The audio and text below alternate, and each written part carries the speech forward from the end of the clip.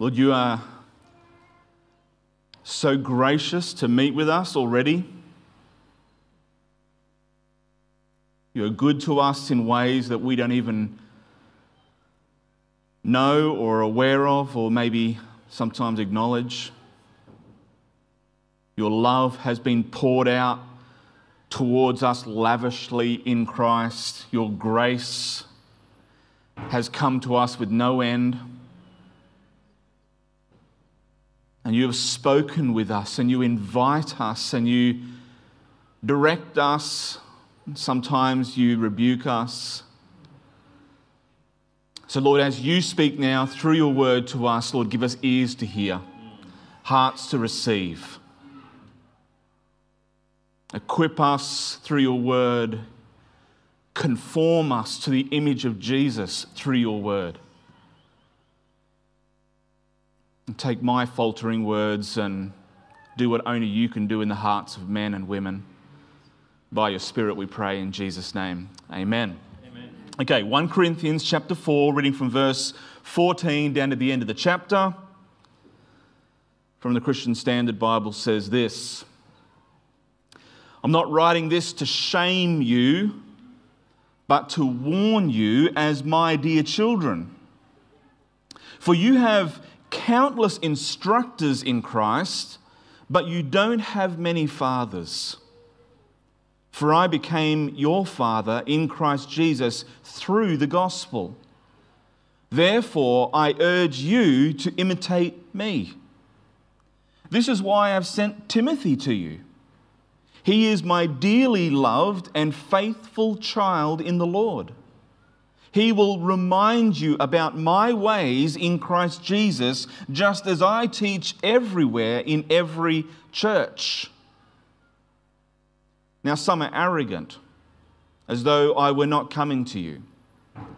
But I will come to you soon, if the Lord wills, and I will find out not the talk, but the power of those who are arrogant.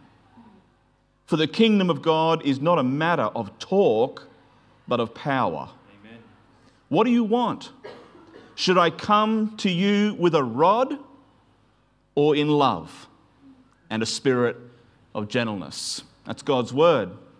Why don't you take a seat?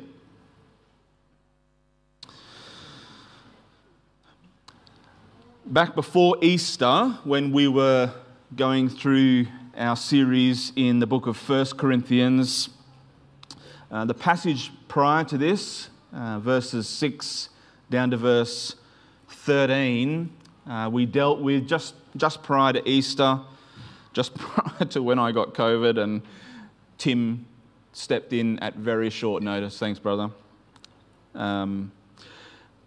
If you went back and listened to the sermon before Easter in 1 Corinthians, you will notice that I glossed over a small block of verses from verses about 8 down to about verse 13. We referenced them but didn't really look at them in much detail.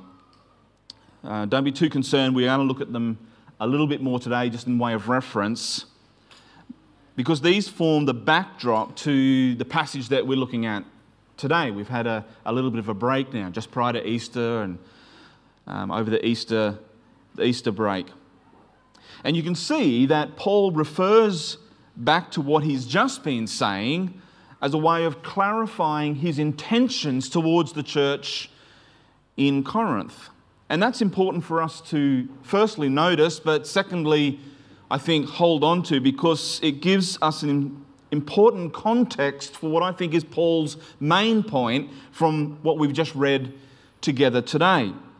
So verse 14, I want you to put your eyes back onto your text and actually look at it, because Paul says, I'm not writing this to shame you, but to warn you as my dear children. So he's referencing what he's just been talking about, and also sort of foreshadowing a little bit about what he's going to say.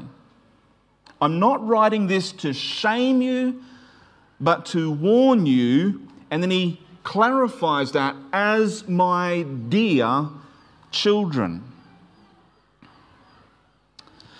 I think we'll look at it a little bit more closely later on, but I just want you to take note of the fact that Paul views this church in Corinth, as dysfunctional as it is, all right, these are his kids. These are his children in Christ. They're his spiritual children, and he writes to warn them, but not shame them. Now, good news is I just have 1 point for this sermon. All right? 1 point. But to be fair, it does have 3 implications. All right? So, after the implications, we're going to also then do 2 contrasts. But there is just 1 point. All right? So hold on to that. Let's get to the big idea. What is the big idea of this passage? We need leaders who are more like fathers and less like instructors. Right? That's what I think Paul's driving at here. It's what I want us to walk away with. If you forget the 3 implications and the 2 contrasts, can you please try and hold on to this one? We need leaders who are more like fathers and less like instructors. I'm not making that up. I'm going to take that from verse 15. So have a look at it. Paul has just said, I don't want to shame you by what I've said. I do want to warn you, and I view you as my spiritual children. And then he makes this statement in verse 15. For you have, or you may have, countless instructors in Christ, but you don't have many fathers. For I became your father in Christ Jesus through the gospel. Paul looks at this church, the church in Corinth, and he makes an observation about them. He says, listen, you've got so many people who are instructors in your life, but you don't have many fathers. We need leaders who are more like fathers and less like instructors. I think this distinction, the one that Paul makes between instructors and fathers, is what I really want to focus on today. Most importantly, because that's where I believe Paul places his focus in this text. But secondly, because I truly believe that we need to desperately pursue what Paul is talking about in this text. So I've got a couple of things that I want to clear up from this verse before we tease out the 3 implications, okay?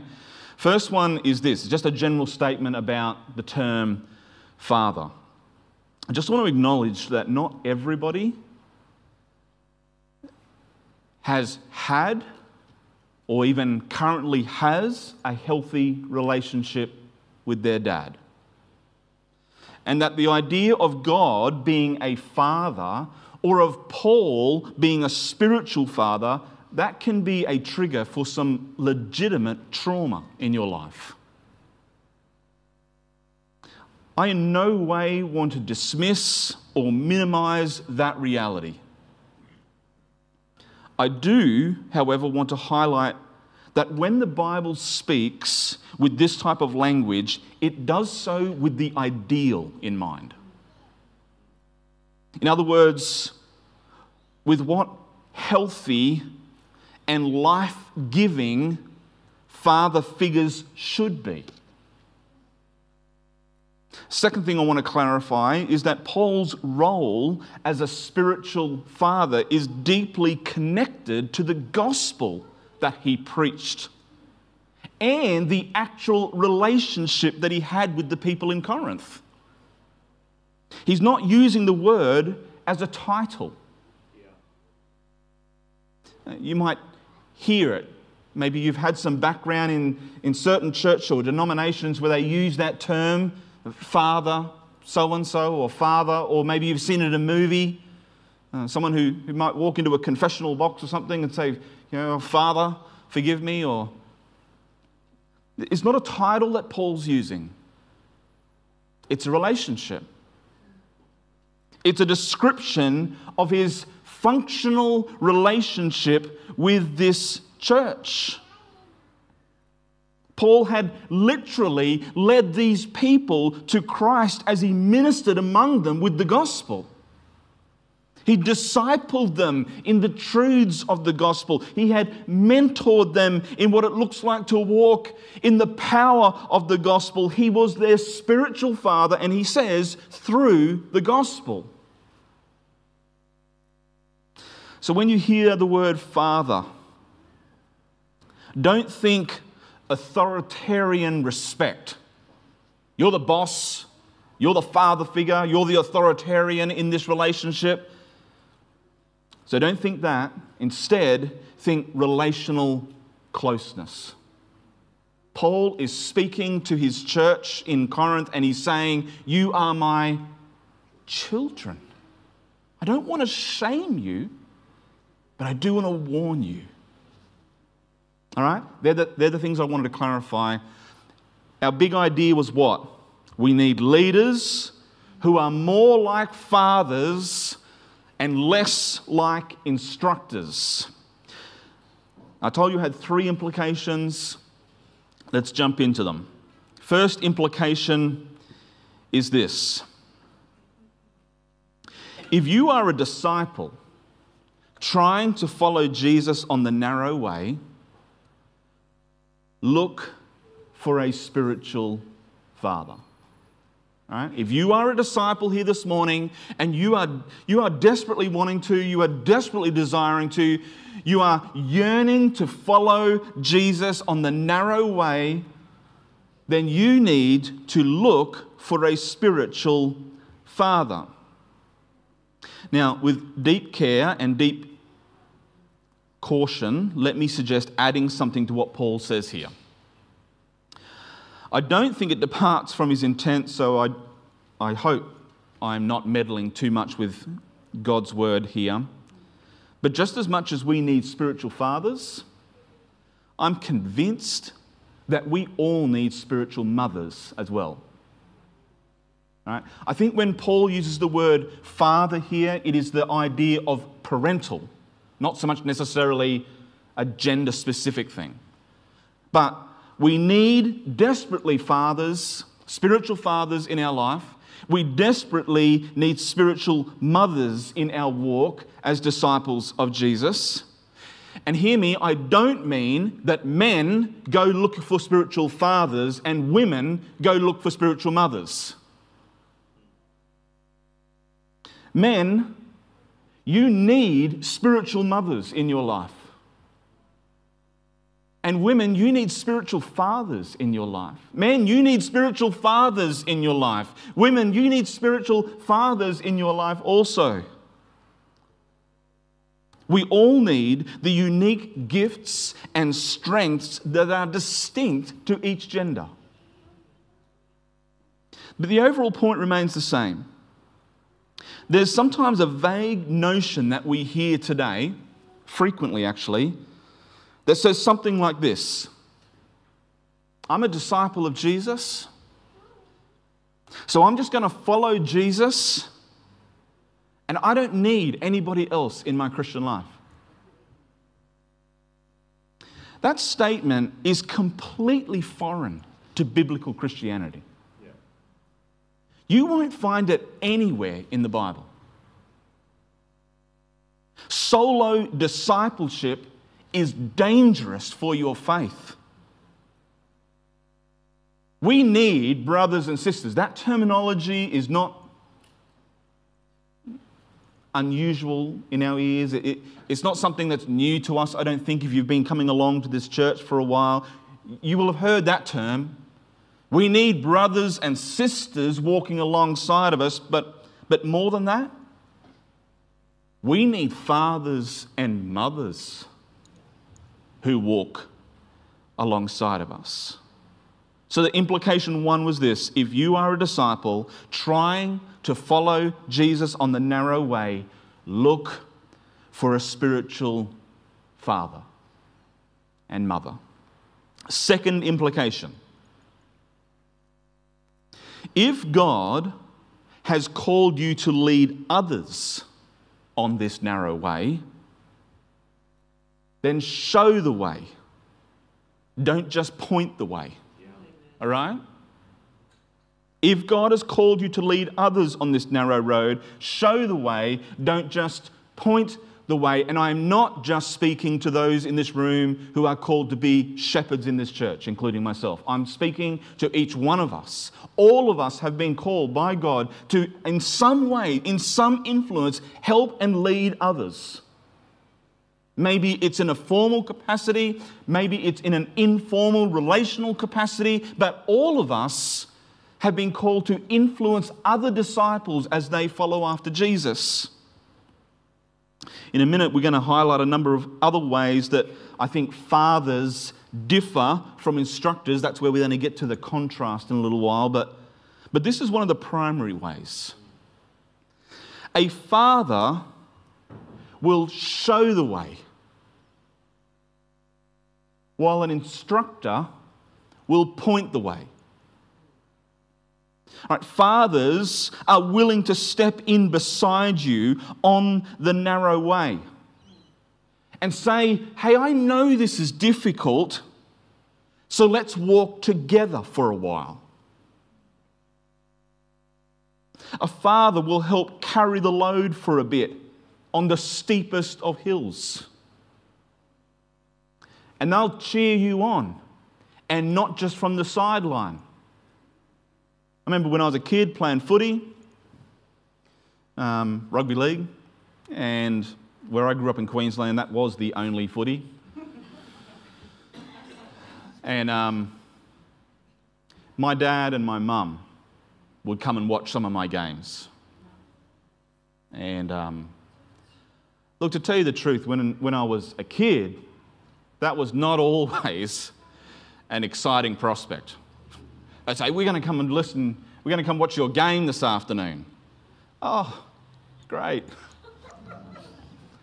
My dad used to be a coach for a football team, and my mum knows nothing about football, except that you're supposed to be running that way and no one should hurt my son. And sometimes, especially for my mum, she had to be reminded, you have to stay on the sideline. All right? My mum has broken chairs during I'm sorry, Mum, if you're listening. Not at a real life game. This is during, like, State of Origin or something. My mum gets pretty excited. Really? That's awesome. But fathers in real life don't just cheer on from the sideline. They'll step over the line and they'll walk into your life. And I'll say, I want to walk with you. I want to cheer you on. I want to be right by your shoulders as you experience victory and defeats. An instructor, on the other hand, is more than likely going to give you some helpful information about the path ahead. And then say, all the best with that. Some instructors are rule experts. They know the rules, right? And they're quick to let you know when you've broken them. Some instructors are just turning up for the paycheck. But whatever the case, instructors aren't invested. It's their job. They don't have skin in the game, as the old saying goes. It's not their kid out there on the course. It's just their job. So if God has called you to lead others, to influence others on the narrow road of discipleship, then I want you to show the way and not just point the way. Third implication. We easily forget all of this. And we are in constant need of the consistent reminder from gospel-shaped people in our lives. Have a look at verse 17. 1 Corinthians 4 and 17. Paul has just said, you're my spiritual children. And he says, this is why I've sent Timothy to you. He is my dearly loved and faithful child in the Lord, and he will remind you about my ways in Christ Jesus, just as I teach everywhere in every church. Look, Paul's written the letter. He sat down and he wrote this church a letter. And in it, he's going to highlight some things that they were getting very muddled up. And he wants to point them back to Jesus, but the letter wasn't enough. He said, I'm going to send Timothy as well. Why? Because Timothy's going to sit with you. He's not just going to read a letter out from the front. Paul said it, you all do it. No, he said, I'm going to send Timothy with you because Timothy is my dearly loved and faithful child in the Lord, just as you are, and he's going to remind you. And what's he going to remind you of? What I told you? No. I'm sure that was part of it, but what does Paul say? He's going to remind you about my ways, about how I lived, about the way that I walked, the way that I engaged, the way that I loved, the way that I corrected. Timothy's going to remind you of these things. I think if Paul was just an instructor, he would have been content with just a letter. All right? Shape up, Corinthians. But he wasn't. Paul was a father. And so he wasn't content with just words on a parchment. He wanted a personal experience for the church in Corinth. Paul knew that being a parent is a role that consists largely of the constant, gentle reminders that shape our kids over time. And because he couldn't be there himself, he sent Timothy. It's true, isn't it, that the grace of God shouldn't be easy to forget. But so often we do. One of the reasons why as a church we are committed to saying this, the table, we're going to do this every time we get together as a church. Why? Because we need it. Because we're so forgetful. Because the world is so loud. And our ears are so easily tuned to it that we need the reminder, the gentle, consistent reminder. God's grace is enough. The sacrifice of Jesus is sufficient, and we need that reminder from here, and we need that reminder from here. The way that we sing with each other, not just because we like that song, but because our songs rehearse the truths of the gospel and we're telling each other. Yep. The way that we pray with each other. The way that in your workforce you can pray for another Christian and say, let's schedule a 15-minute meeting. Who are we meeting with? King of Kings, right? The way that you can catch up for a conversation over a cup of coffee with someone. We desperately need consistent, gospel-shaped people speaking into our life. Every day, that message of hope and grace and love slips between the cracks of our schedules or between the goals that we pursue, between the sin that we entertain. All right, we desperately need reminding of grace. Books are good. I love them. Books are great. Podcasts are helpful. Playlists from gospel-rich artists who sing these truths are worthwhile, but I can tell you it's people that we need. It's people.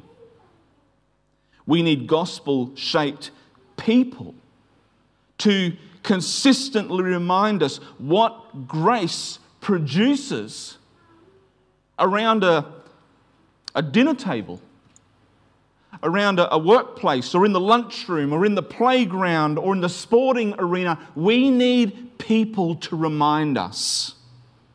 Reminders from flesh and blood people of what gospel-induced confession might look like, or what genuine repentance looks like, what restoration looks like. Right? Because we so easily forget all this. That's the third implication. And we are in constant need of consistent reminders from gospel-shaped people in our lives. All right, one big idea, three implications, now the two contrasts. Let's pit fathers versus instructors against each other for a moment. How should you know what to look for? What are the characteristics of each that we need to be aware of? Well, I've tried to go through this text and the passage that just went before it, where Paul had sort of said, hey, I'm not writing this to shame you. I think that we're going to get some clues here. So let's take instructors first. A couple of bullet points, we're going to go through them pretty quickly. First one is this. Instructors lead from a distance and they won't share their life with you. I've taken that mostly from contrasting what we've seen of the text so far. Paul's desire to get close and personal. Instructors don't have that. They lead from a distance and they won't share their life with you. Second thing that you could notice about an instructor is that they often lead by coercion rather than character. Leaders or instructors who lead this way will tell you what you must do, why you should do it, what will happen if you don't do it. And their leadership is often by coercion rather than character. You'll often find that an instructor has an attitude that they have earned their spot at the top. If you go back into 1 Corinthians chapter 4 and verse 7, the passage that we looked at a few weeks ago, Paul makes some sort of sarcastic statements about the church in Corinth. Verse 7, he says, "What makes you so superior? What do you have that you didn't receive? If in fact you did receive it, why do you boast as if you hadn't received it?" All right? Basically, in the context of what he's been talking about, there's this sense where the church in Corinth, these, I think, instructors that were there, have an attitude that they earn their way to the top. They've completely misunderstood the sort of leadership that Jesus talks about when he says, "The first shall be last." If you want to be great in the kingdom, serve your brothers. An instructor misses that. Who makes you so superior? Paul asks them. What do you have that you didn't receive? Next thing that we can notice about an instructor is that they are hesitant to look outside of themselves, believing that they are self-sufficient. Verse 8, "You are already full. You are already rich. You have begun to reign as kings without us." And I wish you did reign so that we could reign with you. Again, Paul's sarcastic dig at them, I think. Listen, you think that you've got everything that you already need. You're self-sufficient. Instructors are like that. And instructors in the way that Paul talks about it. The next thing that you'll notice about instructors is that they are confident in their own wisdom and strength. And they pursue honour as their highest goal. Verses 9 and verse 10 of chapter 4 say this: "For I think God has displayed us, the apostles, in last place, like men condemned to die. We have become a spectacle to the world, both to angels and to people. We are fools for Christ, but you are wise in Christ. We are weak, but you are strong. You are distinguished, but we are dishonored. And Paul's making the observation about these instructors there. The things that they desire, the things that they chase after. Their highest goal is their own honor. That their wisdom is self-sufficient. That's an instructor. And if we, disciples on the narrow way, we need fathers, right? Not instructors. So what does a father look like? First thing we mentioned earlier, fathers don't aim to shame, but they will warn. All right? Remember what Paul said in verse 14? I'm not writing this to shame you, but to warn you. Paul sees his relationship with these children, and there's things that have to be said, right? There has to be the conversation. If you're a parent here, of any time at all, you will know that there are times when you sit there and you think, man, we're going to have that conversation. It's going to be a hard conversation to have with our kids. We're going to have it though. Why? Because you want to demoralize them? I hope not. You want to squish them a little bit? Put them in their place a little bit? Man, I hope not. But do you want to warn them? Do you want to help them see that this course of action, this path that they're on, leads to hurt and destruction? They don't aim to shame, but they will warn. Next thing that is noticeable about a father or a mother is that they are worthy of imitation. Yes, we follow Jesus, right? We want to be more like Jesus. But here, Paul is able to say, verse 16, therefore, I urge you to imitate who? He says me. Yes, elsewhere we know, Paul says, imitate me as I imitate Christ. But fathers and mothers, spiritual fathers and spiritual mothers, they're worthy of imitation.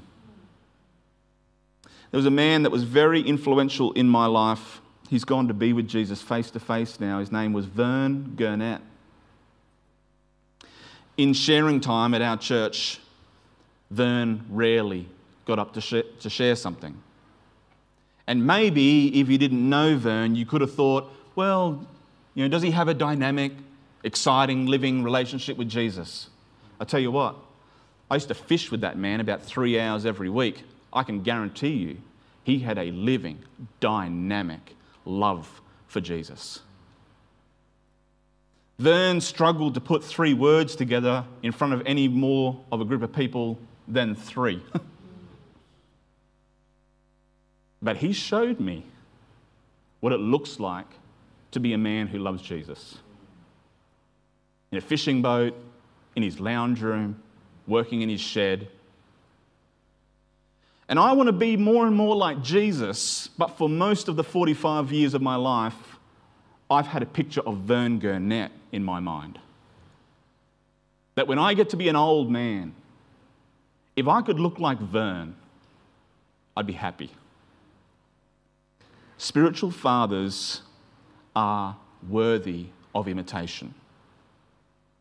Spiritual fathers are willing to get up close and personal. Verses 18 and verse 19 of our text. Paul says, listen, some of you are arrogant as though I'm not coming to you. But I will come to you soon, if the Lord wills, and I will find out not the talk, but the power of those who are arrogant. Paul's willingness was to not lead from a distance, but to come up close and personal. There's a slight little sort of bravado in that sentence, I think. Healthy bravado. Paul's basically saying, a bit like what we need to hear today. Gee, it's so easy to criticize people when you're sitting in front of a keyboard. Let's have some more conversations face to face, eh? Instead of flaming people on a comment thread. If there are things to be said, then let's get together and say them. Paul was willing to do that. Because the next characteristic is fathers will lead with more than words. Verse 20, the kingdom of God is not a matter of talk, but of power. Fathers lead with more than just words. The power of a life shared, of a conversation. The next thing they do is they will bring correction when needed. But their default position is gentleness. Verse 21, Paul says, what do you want? Should I come to you with a rod? So here Paul's been talking about the opposition and some of the talk that's going on in the church in Corinth, and there's a lot of slander going on about him. Paul says, listen, I'm going to come, that's no problem. And then we'll sit down and talk about this, but he says, but how would you like me to come? Should I come to you with a rod? Or in love and a spirit of gentleness? You see, fathers will correct, they will. But their default is love and a spirit of gentleness. So here's the big idea again. We need leaders who are more like fathers and less like instructors. 3 implications. If you are a disciple trying to follow Jesus on the narrow way, look for a spiritual father. Second one, if God has called you to lead others on this narrow way, then show the way, don't just point the way. Third implication, we all of us so easily forget this, and we are in constant need of consistent reminders from gospel-shaped people in our lives. Let's pray. Lord, thank you for your love for us. Thank you that you have revealed yourself to us. And you could have done that in 1,000 different ways, and yet most consistently we see you come to us as a father. As one who wants to draw relationally close. And we see in you our ultimate father. And yet you have placed into our lives other men. You've placed into our lives women to be fathers and mothers to us spiritually. And Lord, for some of us, you've called us to be a father or a mother to others. To help walk with them as they follow Jesus. So Lord, help us all to see this instruction from the letter to the church in Corinth, but by the Spirit, you're instructing us today to look for fathers and mothers to help us in our walk, to be fathers and mothers to others in their walk. And Lord, help us each to commit today to being that person to help remind others what this looks like, even as we look to others to do the same for us. Lord, we need your help. We often feel so weak and so fragile in this. And so by your Spirit, Lord, strengthen us, we pray. In Jesus' name, amen.